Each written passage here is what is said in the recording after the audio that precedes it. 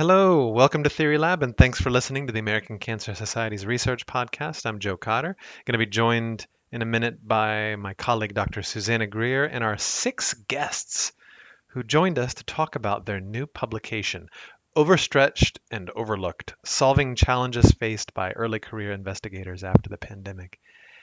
These six grantees, actually, it's a mix of current ACS grantees and a couple of recent grantees. They're going to introduce themselves in just a minute. Real quick, let me give you their names. Doctors Brock Humphreys, Priscilla Huang, Aga Kendrick, Raj Kulkarni, Rachel Posar, and Rebecca San Martin. They put together this publication that was kind of identifying and proposing solutions for the unique challenges faced by early career investigators. I mean, you can imagine if you're not a cancer researcher, right? It sounds hard. Well, it's harder than you think. And they kind of walked us through some challenges. Some, pre-exist COVID. And they walked through some of those issues, structural issues. They talked about work-life imbalance, promotion and tenure issues, funding issues, mentorship, networking, mental health issues, and of course they talked a lot about how COVID has changed the landscape. And the great thing is they didn't just talk about the challenges; they really proposed some solutions. So before we get into the interview, I want to give a hearty thank you to two senior scientists who were pretty instrumental in all this. Doctors Karen Freund and Yibin Kang. They're both American Cancer Society professors, but Dr. Freund is at Tufts University. Dr. Kang is at Princeton University. They really helped us organize, moderate, and drive discussion with a large group of early career investigators funded by the ACS. We had two 90-minute webinars where we really dove into these issues facing early career investigators these days. Doctors Kang and Freund were just great at kind of setting the table and taking us through everything. And then the six scientists you're about to hear from just went off and running. They used that as a springboard to really put forth a very thoughtful paper. And so with that, let me pass it on to Dr. Greer and our guests. So welcome everyone to the podcast. We are excited to have joining us some amazing researchers who are funded by the ACS, who have taken an interesting, I would say, piece of data that we at the American Cancer Society we threw out a survey to our scientists because we were really concerned / interested / really needed to know how they were doing. And we had a group of really wonderful researchers that we were funding who were willing to take this data and pull it together into a fantastic paper. So this paper is going to be published soon in a journal called Trends in Cancer.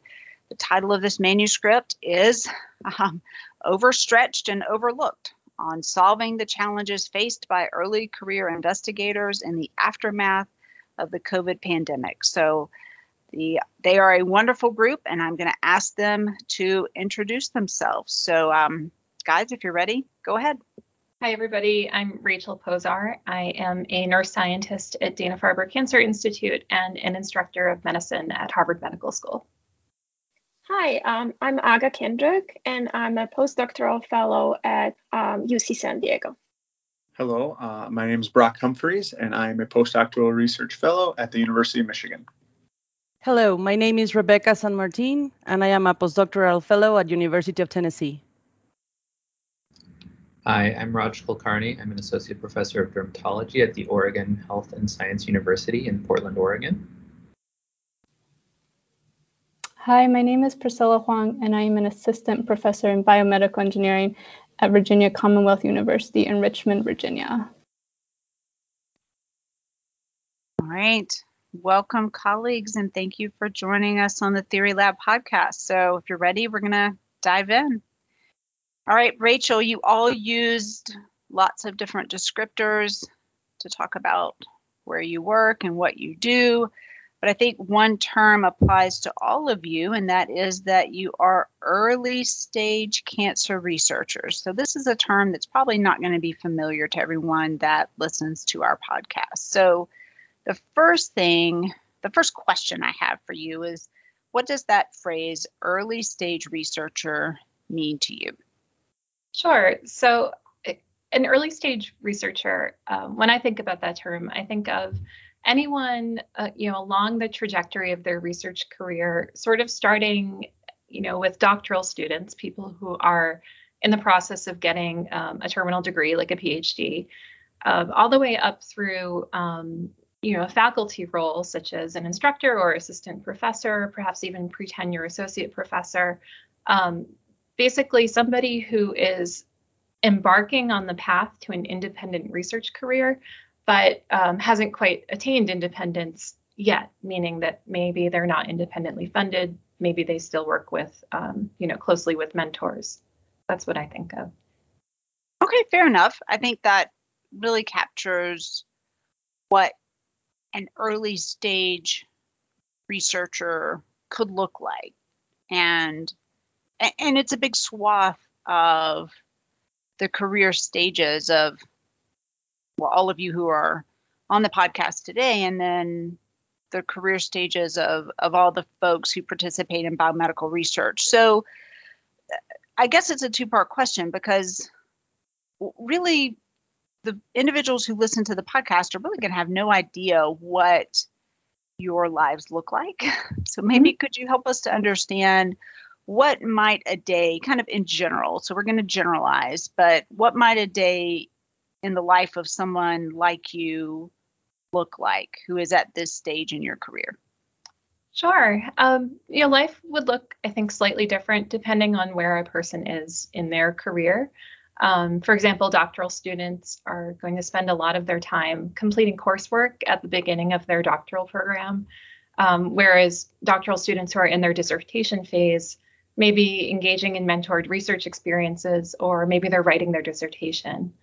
And then a postdoctoral fellow, which comes afterwards, is an additional training opportunity. So there's still a lot of mentorship that's going on, maybe even some coursework. And at that time, the trainee is really laying the groundwork for their career as an independent investigator. And they themselves might be beginning to mentor students. And then moving a little bit later in that career trajectory, those who are in a faculty role are typically active mentors who are beginning to launch their program of research, but they may still rely upon and learn from their senior colleagues. So, I think for any of these roles, a typical day might include developing a research study, applying for funding, collecting and analyzing data, drafting and revising manuscripts. And you think about this work, a lot of it requires pretty extensive amounts of focus. So I think that's part of what has made the pandemic so challenging for a lot of us who are, now working from home.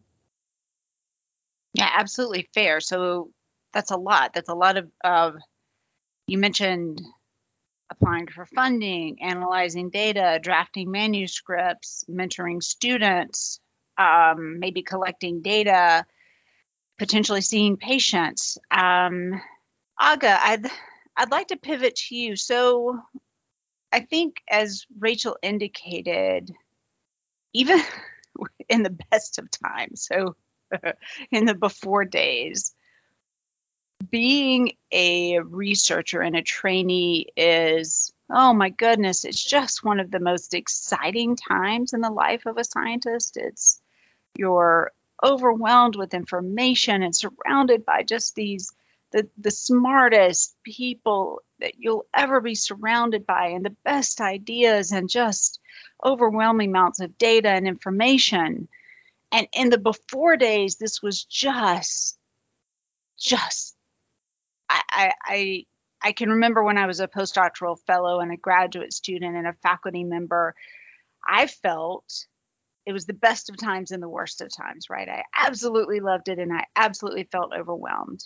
And now we find ourselves in the middle of a pandemic, which overlays an exceptional set of challenges for many researchers. But I think that early stage researchers face a set of unique challenges. So could you help our audience understand why the challenges faced by early stage researchers might be different?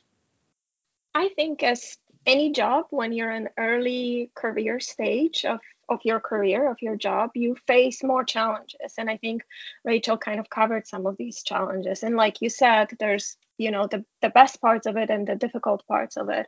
So as an early career scientist, you're going to worry about what your future might come. You want to build your network, you want to build your research profile, you want to work on all these things. And now the pandemic happens and you have to you have to kind of backtrack. You have to stay home because you can't go out, and you might be, a lot of early career scientists are younger people, which tend to have families, more responsibilities, and so now they're forced to stay home and work, figure out how to work when you have kids running around, or you might not have little kids, but you are not actually generating data. And that's really difficult for an early career scientist, because if you're not generating data, you can't work on analyzing this data, publishing it, which is something that you really need for your career. And a lot of times, established investigators they've had years of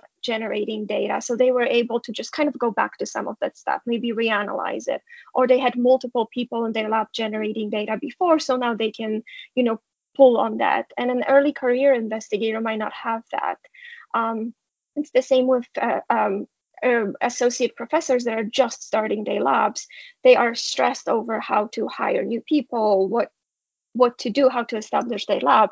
And now you can't really hire people anymore. You might not have enough resources too. So there's all these other challenges that are just more difficult for someone who's trying to establish themselves as an independent investigator.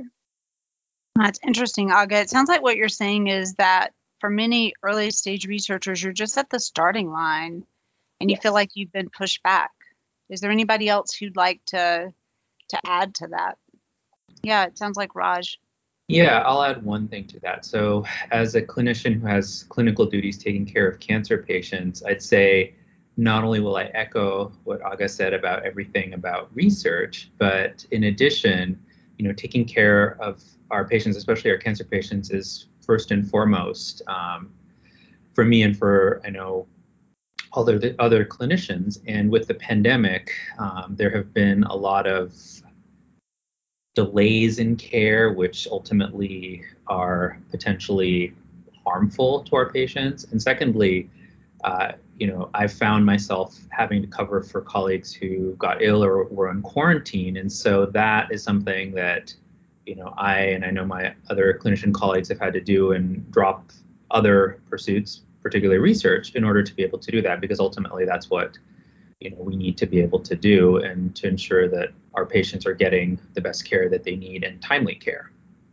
Absolutely. So not only are each of you in your own ways being pushed back from the starting line where you were anticipating a robust push off to launching your research, beginning to acquire and analyze and publish data.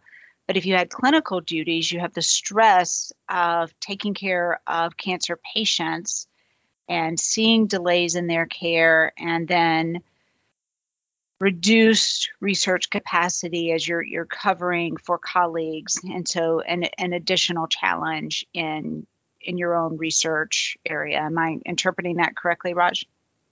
Yes, and I'd add one other thing for the patients. Like, one of the things that I've seen in the pandemic is a lot of care got delayed, and so people, especially cancer patients, are coming back with later stage cancer than they might have had, and that's sort of difficult because as a clinician, we wanted to do something. We would have wanted to intervene sooner if we could have, or if that had come to our attention. And now that it's later stage, it's going to take more effort and more work in order to get the right treatments.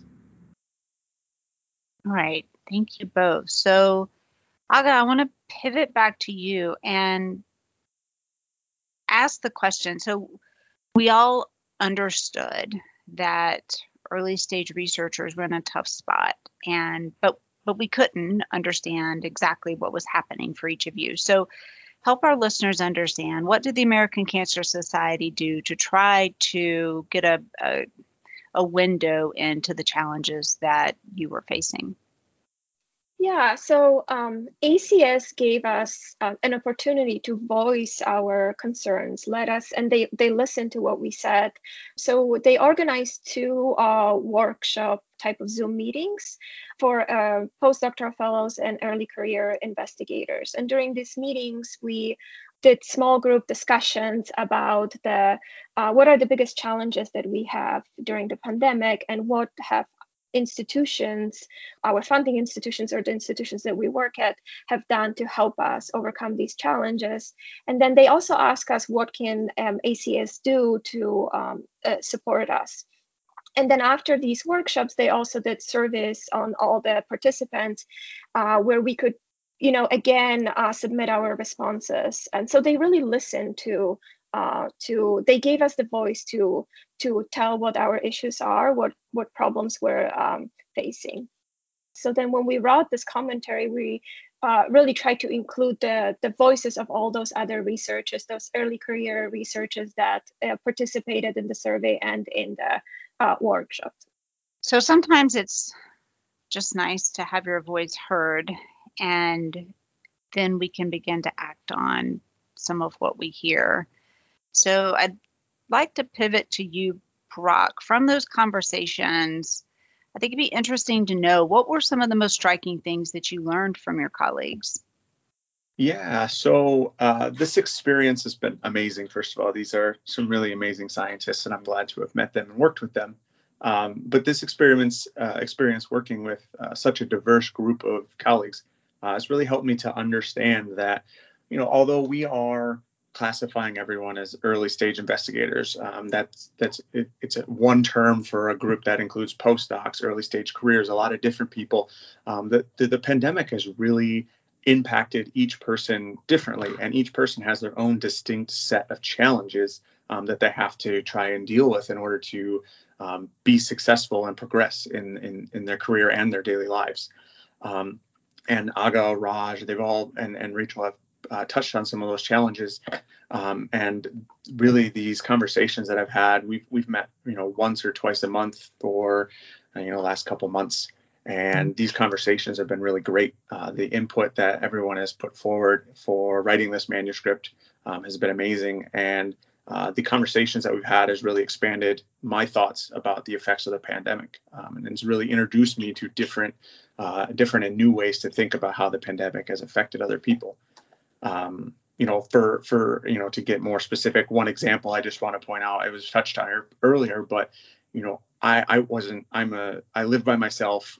I live by myself, not near my family. So other people have children or have parents that have to take care of, or grandparents they have to take care of. They have more caregiving responsibilities now, and that's not something I thought about before. But meeting with these people and talking about the things that are on their mind, it really has opened up my how I think about the pandemic and how the outcome of the pandemic has affected people. Thanks, Brock. And I appreciate you pointing out that this was an incredibly diverse group. It's a large group of ACS researchers, each of whom is quite unique. Does anyone else have something they'd like to share that really struck them, that they learned through this process? Yes, Rebecca.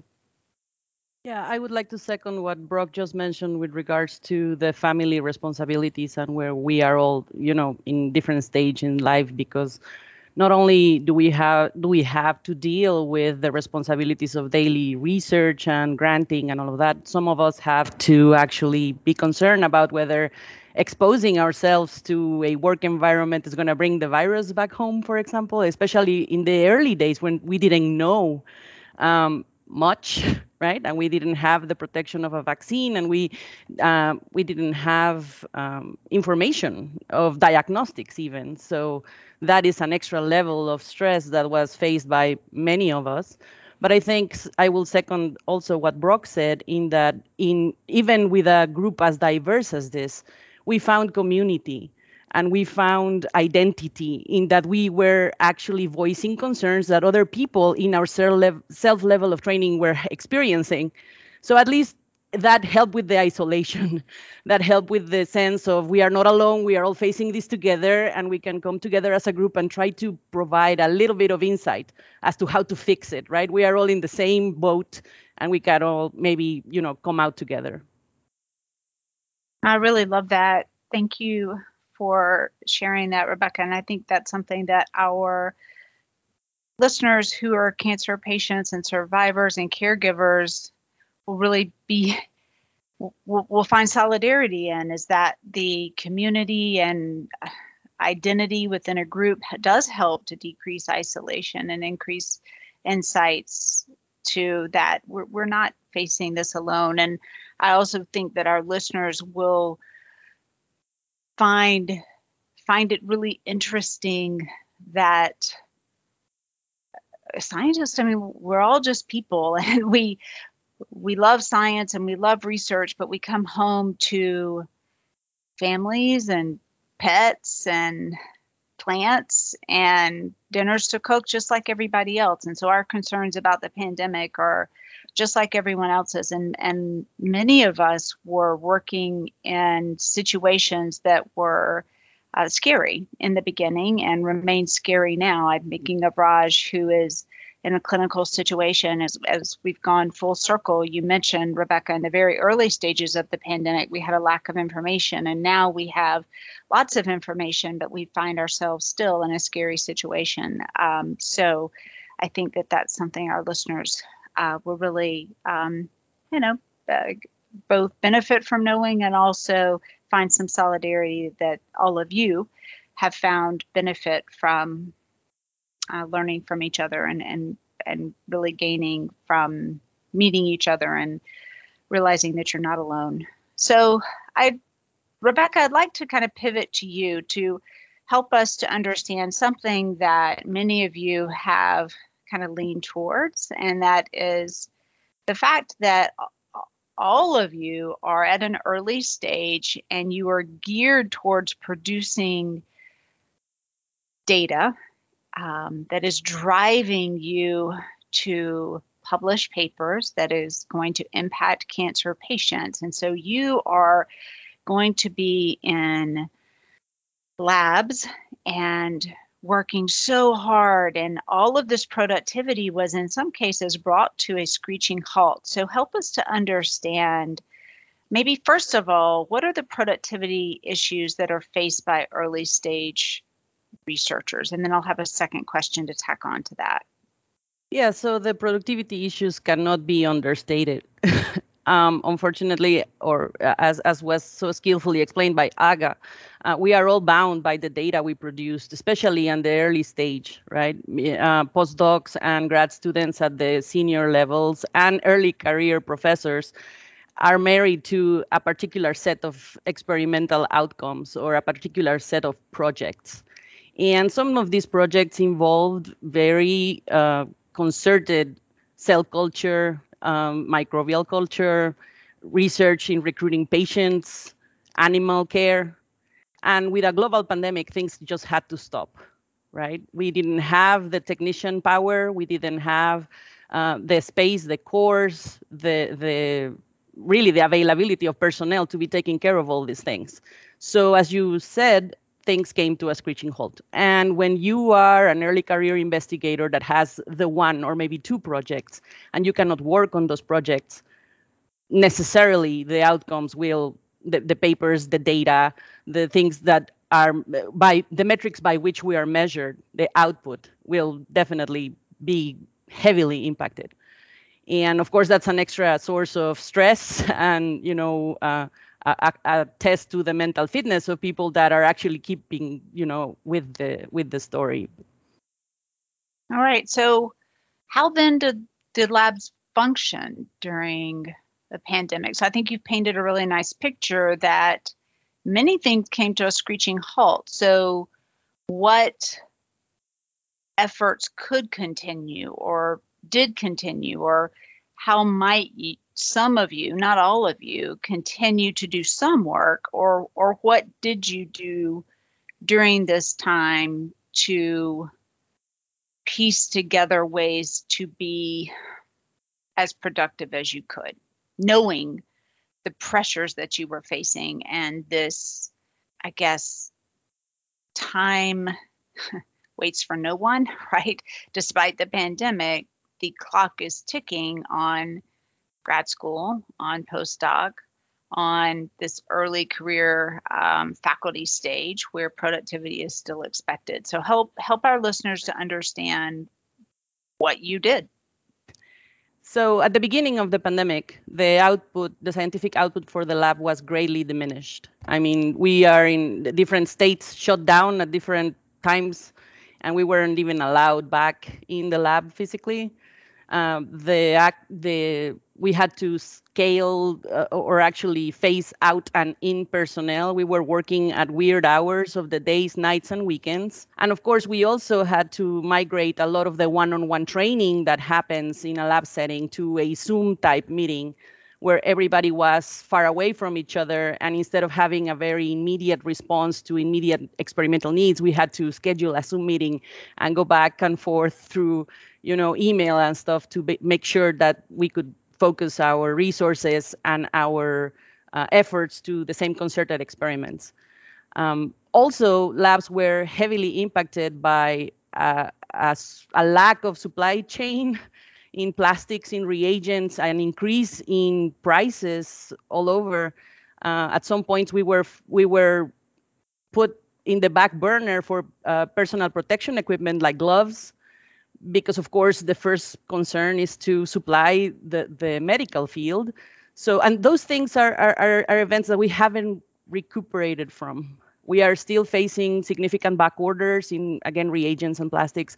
Some of the things that we consistently use were basically taken out of the supply chain because they are not, first priority. We are still going, the Zoom context of doing science over the internet is still present. It's still a reality, right? And we are still trying to taper out the presence of people in the lab so as to minimize exposure and contagion. So yeah, these are all very critical events that we have experienced during the pandemic, and they have exacerbated output or the lack thereof. Thanks, Rebecca. And the second question I wanted to know is, what have you done then to try to capture some productivity in this space? Well, we have to be very mobile and creative. We have to develop new resources, new techniques, new reagents to make sure that we can still consistently answer the questions that we are asked. I know people have gotten creative in, for example, reagent exchange or resource exchange inter institution, right? I have this type of reagent who can share this other thing. We have gotten creative in accessing Zoom, Slack, Twitter, and enhancing communication methods with trainees at the lower levels, like technicians and undergraduates and all of those people, so that we can create an unbroken thread of communication. And so it has required a lot of creativity. It has required a lot of thinking on your feet and trying to keep the science going, regardless of the events around us. Hey, Raj, I'm going to pivot to you. I love what Rebecca just shared with us. She said that in order to maintain a forward march in productivity during this incredibly challenging time, that researchers had to maintain an unbroken thread. But I really feel like you also had to have an unbroken spirit. This was incredibly challenging. Your creativity and your ability to be flexible is so impressive. So I imagine your stress levels are off the charts. I'd like for you to help our audience understand something, our listeners to understand something that many folks aren't that familiar with who listen to the podcast, which is something called the tenure clock. So can you help us to understand the impact of the pandemic on the tenure clock and on clinician scientists in particular? Yeah, so when you mention the tenure clock, that in general refers to early stage, early career researchers who have started their first independent position as like an instructor or as an assistant professor at a university. In general, that's the title that's given. And usually the scientist has anywhere from about 6 to 8 years of time to basically prove themselves, to show that they can produce good research that is of a standard that the other peers at that same university and outside would consider to be, of good quality, of impact within the field. And for us in cancer, it would be in cancer research. And so, right as the pandemic was happening, I was actually going up for my promotion from assistant to associate professor. And, I started wondering about some of these same questions, and certainly they have become even more poignant and even more important for everybody, and in particular clinician scientists, because as I mentioned earlier, the clinicians have had the same or potentially more clinical work, clinical duties, and there's only so many hours in the day, so that has to come out of somewhere else. And in my case, in my university, and I know several other colleagues as well, their universities are starting to become more flexible about this by giving extra time. For example, as I mentioned, there's a sort of clock of 6 to 8 years. And I think there's a general consensus, or it's starting to become a consensus, that early stage researchers need more time because of all these disruptions that have happened and additional duties that may have been placed on the researchers, like clinical duties or other duties as well that had to be done. So I think that's something that is starting to get acknowledged, and yet there's still quite a bit that needs to be acknowledged, because a lot of times the reviewers are the more senior researchers that, as we've also discussed, that, the pandemic may not have impacted as much at the beginning, whereas the earlier stage researchers had more of an impact because they didn't have data to fall back on. They didn't have sort of other projects, other things to fall back on when things were potentially being closed down or slowed down, or some of the problems with supply chains may have caused problems with continuing with research. Oh, okay. So you laid out really nicely that, and all of you have helped us to build to this question of how are you all doing? Because Raj, you laid out for us that despite the pandemic, despite the situation that you are all in, time has continued to tick. The expectations remain in place for your productivity, for you to generate data, and to be impactful in cancer research. And one particular word that you said is that some institutions have allowed extra time for early career investigators to make that impact. And you really nicely said you need that extra time. The individuals who are reviewing your tenure packages and are making these decisions about whether or not you get this extra time are not early stage investigators. They are individuals who are at the opposite end of the spectrum from where you are. They are quite distinguished and have, in, I would say, almost all cases, lots of data to analyze, and are probably less impacted by the pandemic than anyone who we surveyed and anyone who is on this call. So our hope in talking to all of you and in your publishing this really lovely paper is to help the academic community understand that you need some help. Priscilla, I'd like to pivot to you for a question about mental health, and just ask in general, what stuck out to you when you read the survey results around the mental health of your colleagues? So I would just maybe preface and say we had the survey kind of towards the beginning of the pandemic. So because of that, I was actually not extremely surprised that mental health didn't receive as high of a focus as some of the other survey categories. Mostly because like when the pandemic was first starting and labs abruptly shut down, I think most of us were mostly just scrambling to figure out what to do, since we couldn't go into lab, or we couldn't go into clinic, or we couldn't get experimental samples, rather than maybe thinking about ourselves and our mental state. Also, unfortunately, in science, mental health is not as often discussed as it should be, and that's extremely unfortunate because it is such an important topic. However, I do believe that as the pandemic has continued on, the mental health of researchers has become a more highly discussed topic. And actually, I think a lot more emphasis is being done to promote the well-being of our researchers, including our cohort of early career investigators. And so, as a group, when we were talking about this, we all agreed that one of the ways to significantly help in mental health is just making sure, something as small as making sure that it's standard practice in the labs or within a department or even at the university level that we build a supportive and inclusive work environment.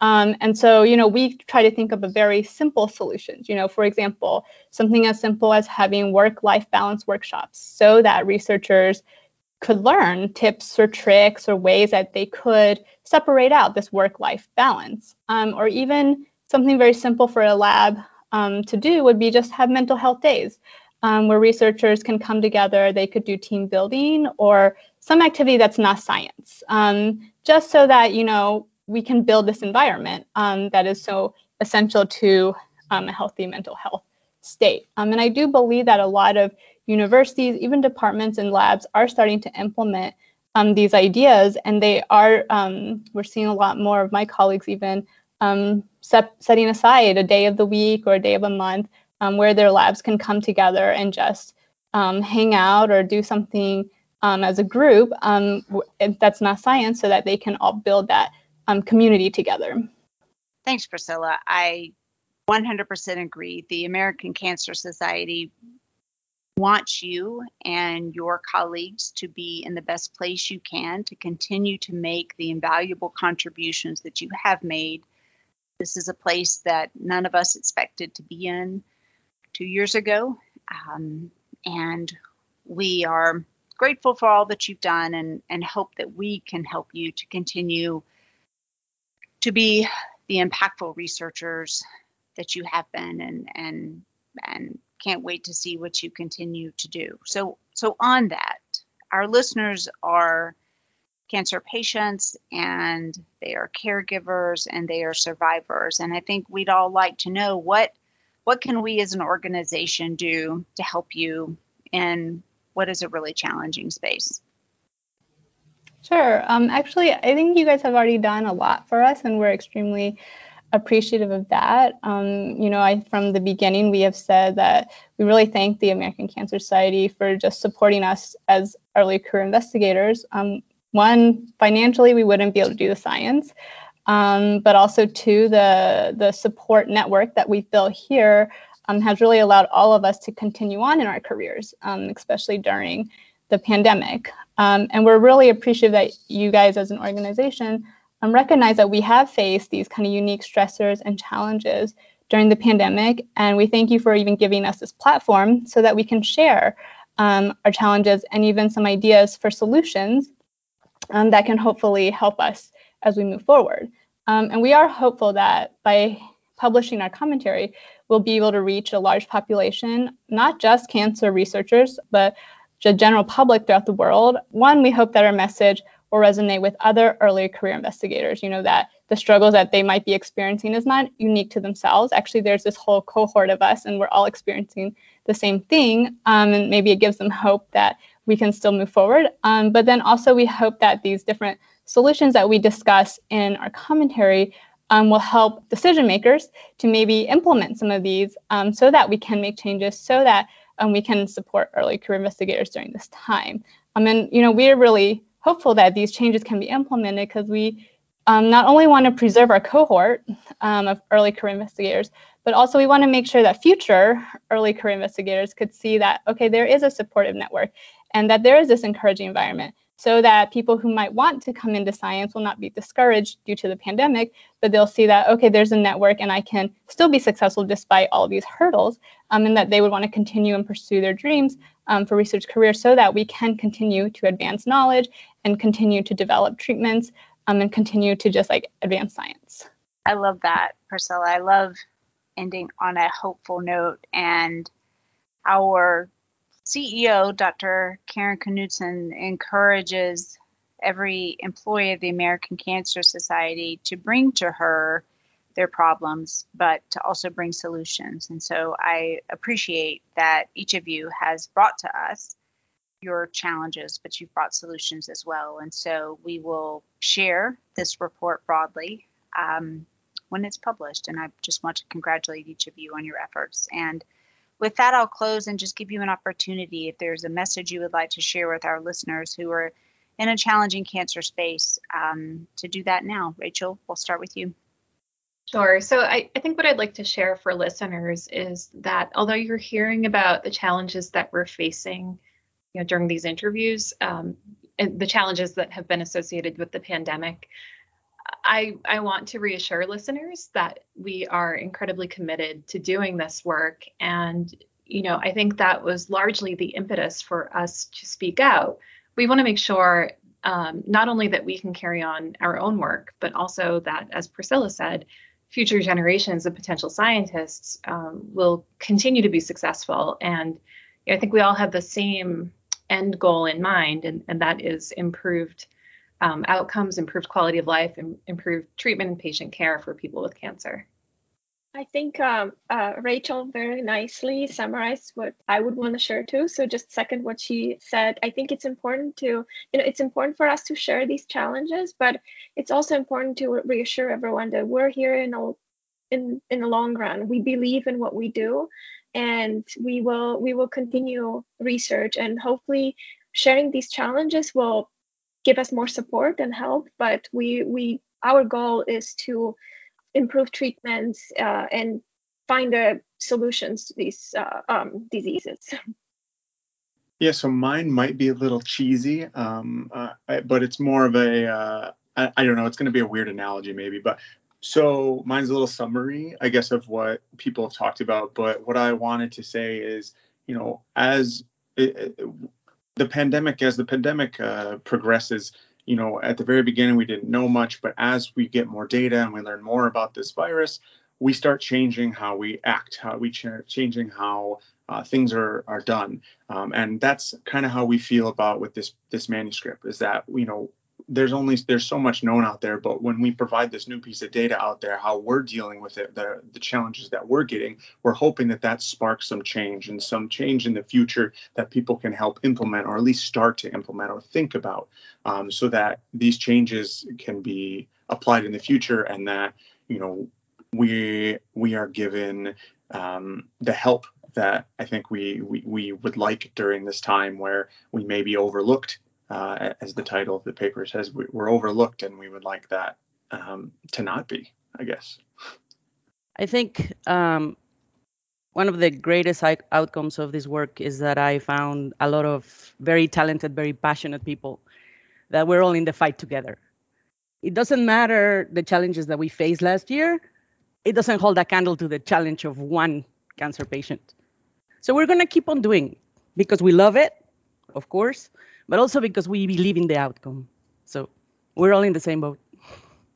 Yeah, and I also want to say that not only has the pandemic shown us the resilience that we all have, our commitment to our work and to investigating and working towards cures for cancer, but I also want to say it's redoubled our dedication to the cancer patients, to making sure that despite everything that's going on, that they also get what they need when they need it, despite everything that they're seeing.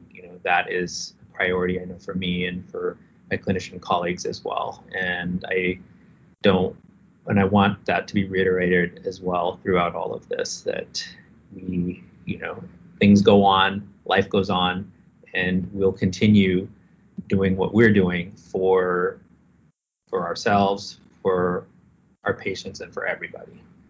Yeah, I think just about everything has been said. I guess the only thing I will add is that, we appreciate having had this opportunity to meet each other as cancer researchers. And, we commiserate about our pain, but we also hope and think that we will be able to come together in the future for science. And one great thing is that because we all do such different things, so many new collaborations can be developed, and that will only enhance and hopefully accelerate our own research so that we can significantly make a difference in patient care and cancer treatment. And so I guess I would just end by saying that that's probably a really positive note that the pandemic maybe has brought us as a group of scientists together so that we can in the future work together even more. Well, thank you all. And I think you're just amazing, and best of luck. And we absolutely look forward to seeing you in person very soon. All right. Take care, everyone.